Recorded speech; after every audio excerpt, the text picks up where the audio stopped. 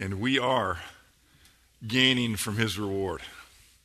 Praise God. If you take your Bibles and turn to Hebrews chapter 13 this morning, Hebrews chapter 13, I want us to continue to try to find 2020 vision.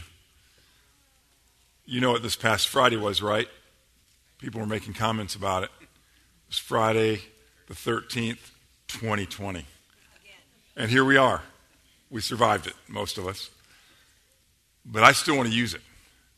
I still want to think about it. I still want to recognize that because of God's graciousness, he has given us his word so that if we look at life through it, if we look at our lives through it, if we look at our relationships through it, if we look at God through it, if we look at this world and all the interactions and things that are going on within the world, we will have 2020 vision concerning these things. That's a lot of things. But God addresses all of it in his word. And one of those things is what we should expect when this life is over. And God has been very clear in his word to let us know that there are certain things that those of us who are believers in Jesus Christ, there are certain things that he is going to reward in his glory. There are certain things when we stand before him at the judgment seat of Christ, which is described throughout the scripture, particularly in 2 Corinthians chapter 5. But there's going to be a time when we're going to stand before Jesus and he is going to reward us for the things that we've done for him while we've been living life in this body. And so we have something to look forward to. We also are motivated by that because he wants us to remember that the things that we're doing now matter. They count. No, they're not going to get us into heaven. That's been taken care of. We sang just a moment ago, it is finished. What Jesus did for us, that's what gets us into heaven. When we believe in him and what he did for us, he forgives us our sins and gives us the promise of eternal life. But now he wants us to grow in him and he wants us to serve him. And he says, I'm going to reward you. As a matter of fact, we saw last week from Hebrews chapter 6 that it's by God's justice that we should expect these rewards. Because he is just. He's perfectly just. And so it's right for him to give us rewards for the things that we do. And of course, he will be glorified in the giving of those rewards, as we also recognize that we couldn't have done any of the things that we have done or will do without his strength, power, wisdom, and ability. And so we praise God for these things. And in Hebrews chapter 13, he has a little section where he discusses some of these things that will be rewarded. He mentions them as sacrifices that are well-pleasing to him. And so we start looking this morning again at verse 15 of Hebrews 13. Hebrews 15:13. Through Jesus, therefore, let us continually offer to God a sacrifice of praise, the fruit of lips that confess his name. And do not forget to do good and to share with others. For with such sacrifices, God is pleased. Obey your leaders and submit to their authority. They keep watch over you as men who must give an account. Obey them so that their work will be a joy, not a burden. For that would be of no advantage to you. And so back to verse 16, as we saw last week, and do not forget to do good and to share with others, for with such sacrifices, God is pleased. Don't forget. He says that because we're prone to forget. You remember you've said that to your children a time or two. Don't forget to take your homework to school, will you? All right, I don't want to make an extra trip. Any parents make any extra trips? It happens. Don't forget. Don't forget. I remember my mom said this 1,000,000 times, I bet. Don't forget to say thank you. She knew that I was prone to forget to say thank you. Don't forget to share with others. This is one of the sacrifices by which God is well pleased. He loves it when his children share with others. This is this word for share is a very common New Testament word, and most of us have heard it. It's one of those that has gained some popularity in English. It's called koinonia. Koinonia, often thought of as fellowship. That's how it's often translated. But it's also translated share, or to gather together a contribution, to give together, these kinds of things. It's also a word that describes our relationship with God. That sharing in the gospel, that sharing in the work of Christ. It's also used to refer to the Lord's Supper. It's a full, rich word. And here he just says, don't forget to koinonia. Whatever that means, and all of those things, it means all of those things. And I think the best way to take it is don't forget to share your lives with others. Don't forget to fellowship. Sometimes that means sharing of material things. When we're in fellowship with others, we find out about needs and we have the opportunity to meet those needs. We do something about it. We share. But it goes way deeper and it's much richer than just the sharing of our stuff and of our things and of our money. It's the sharing of our lives. It's the sharing of our faith. It's having real relationships with one another within the body of Christ. And he says, don't forget to do that, because we're prone to forget it. We're prone to be busy. We're prone to be full of all these activities, and we forget that we need to be with other believers so that we can share our lives together. Earlier in the letter, the writer to Hebrews, look back with me to chapter 10, just a couple pages back. Look what he says in verse 24. Well, we'll start with 23. Hebrews 10:23. Let us hold unswervingly to the hope we profess, for he who promised is faithful. And let us consider how we may spur one another on toward love and good deeds.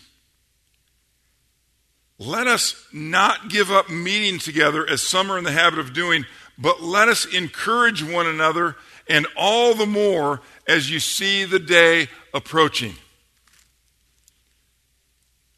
They saw the day approaching in the first century.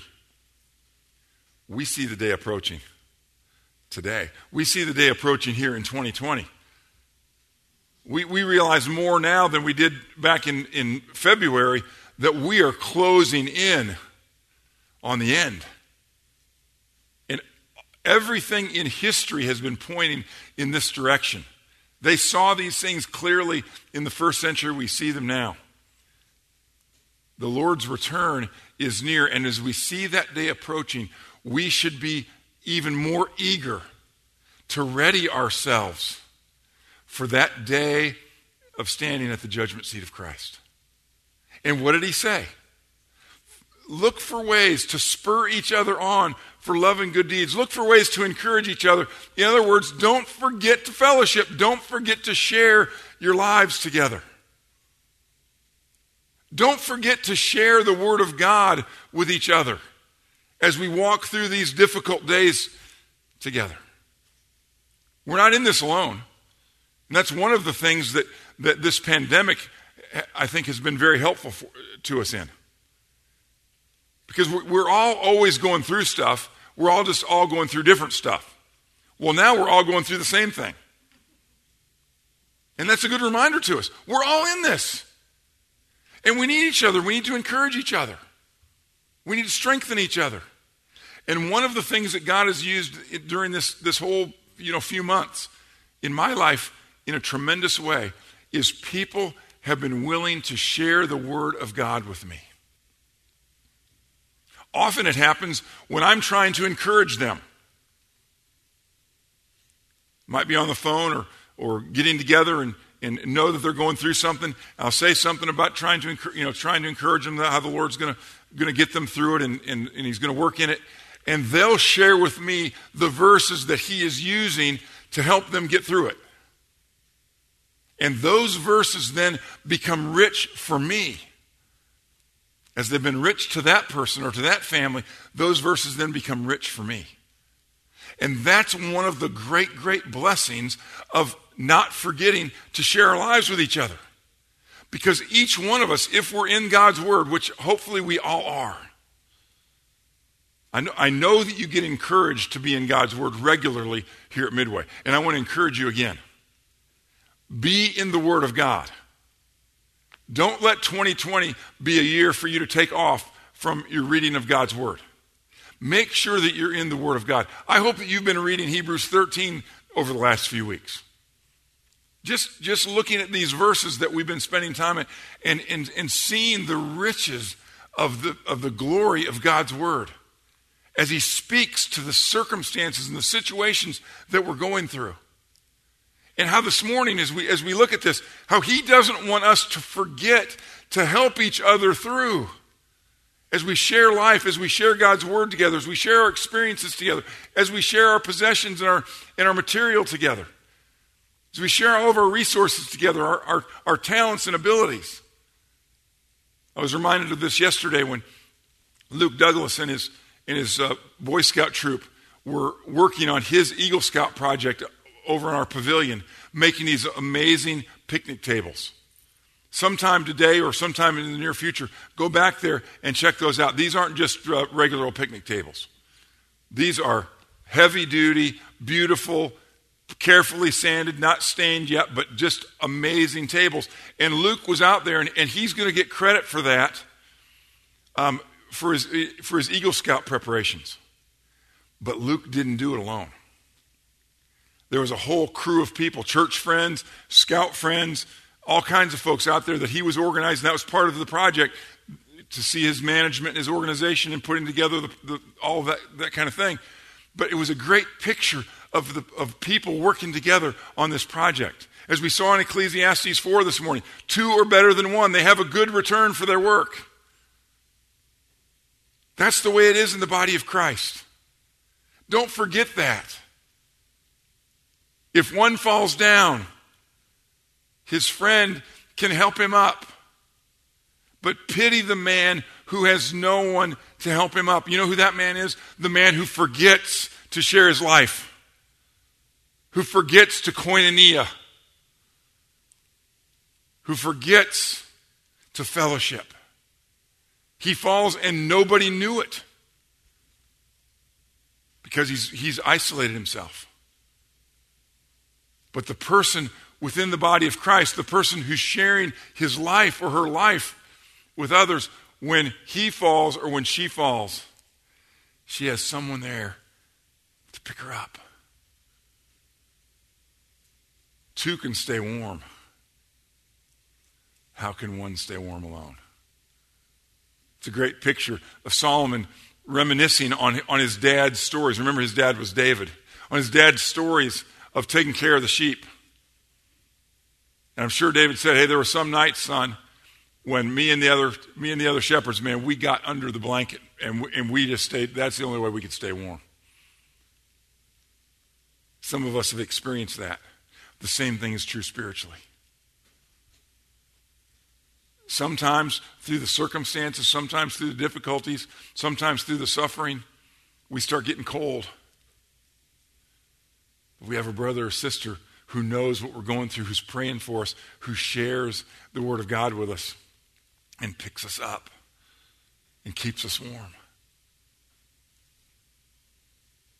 One may be overpowered, he said, but 2 can defend themselves. It reminds us we're in a battle. We are in a battle. Satan is real. God's Word describes him and discusses him. He's a real person. He's a real entity. We shouldn't say person, personality. He's a real angel, demonic now angel, fallen angel. And he hates God's people. He hates God and he hates everything about God. And that makes him hate us. He hates our marriages.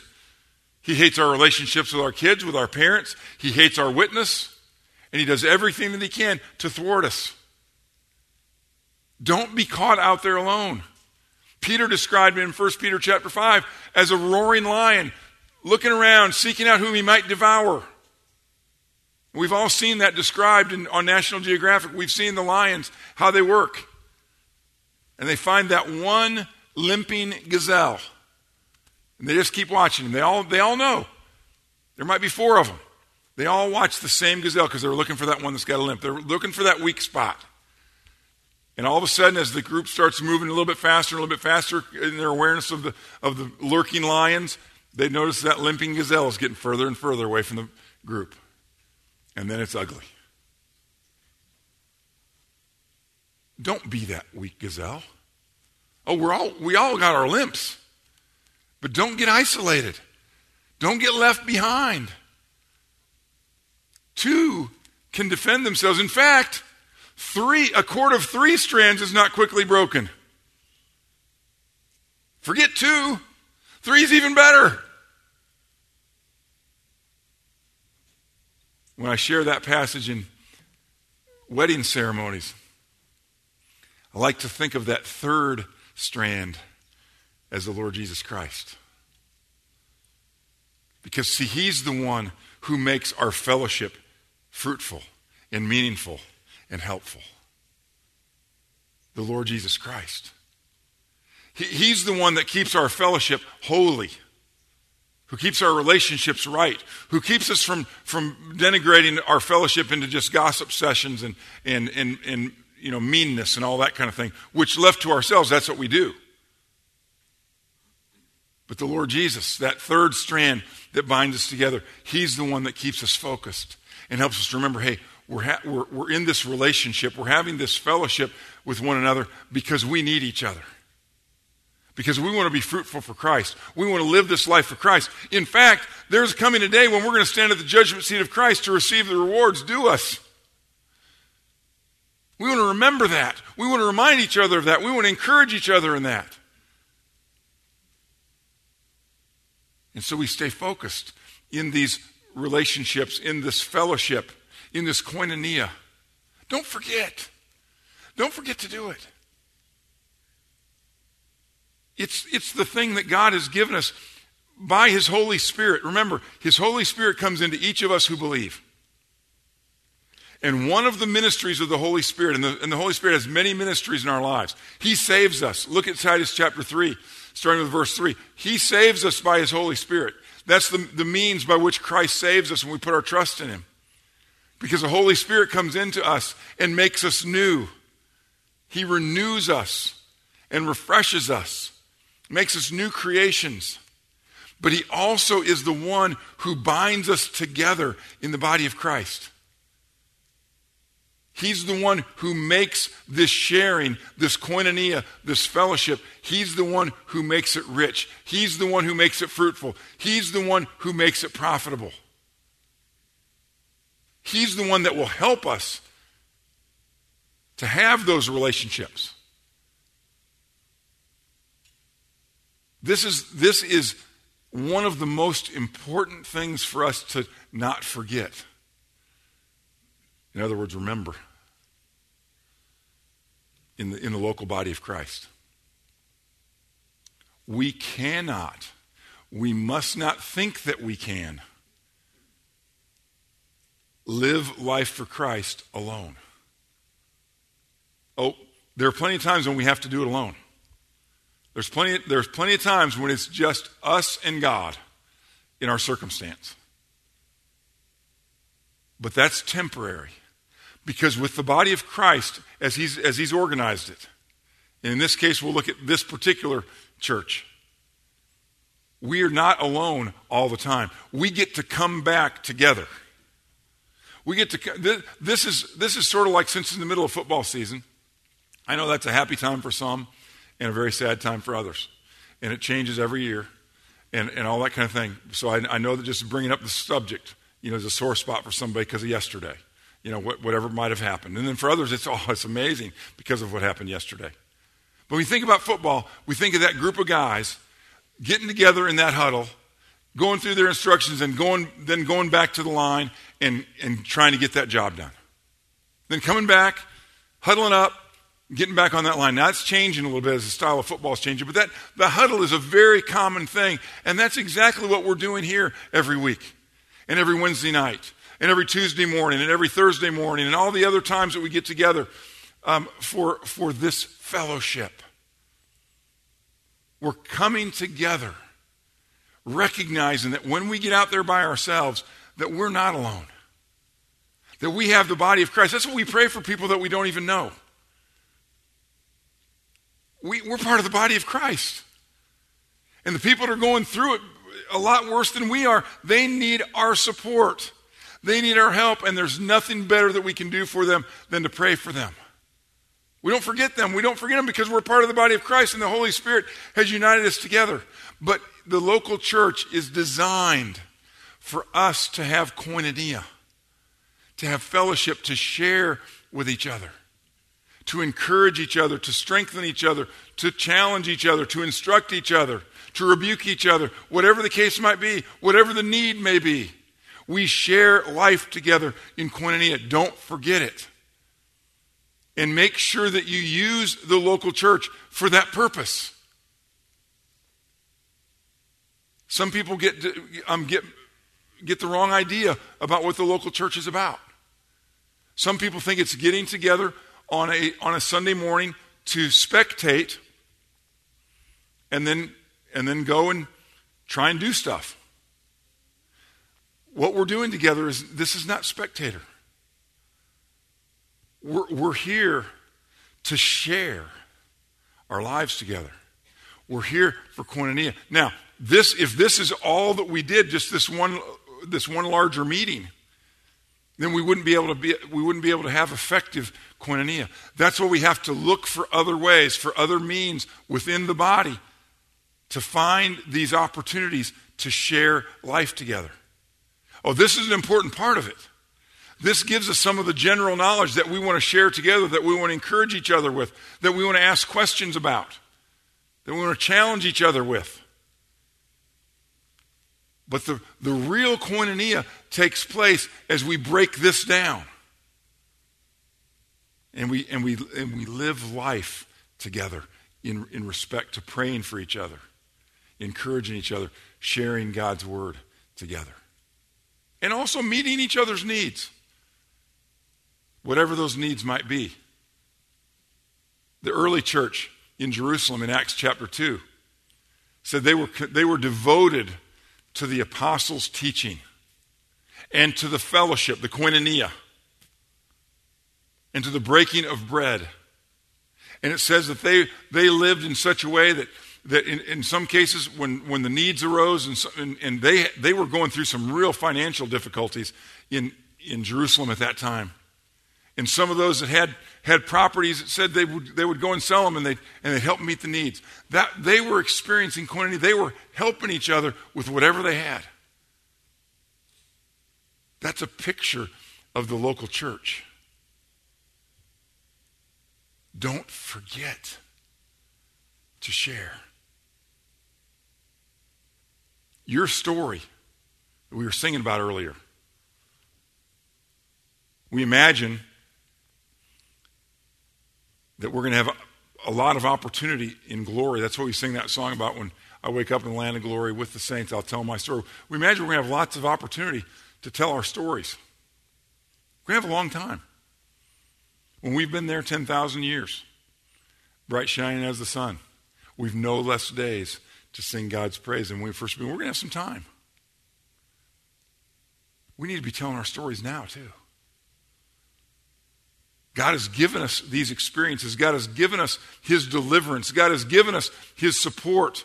God has given us His miraculous deliverance.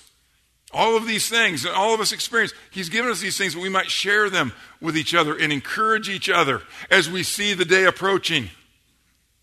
Don't forget. to fellowship. Don't forget to share. Don't forget to koinonia. We need each other. And we can help each other. Every single one of us. Every one of us has great value in the body of Christ because he doesn't want us to forget to share.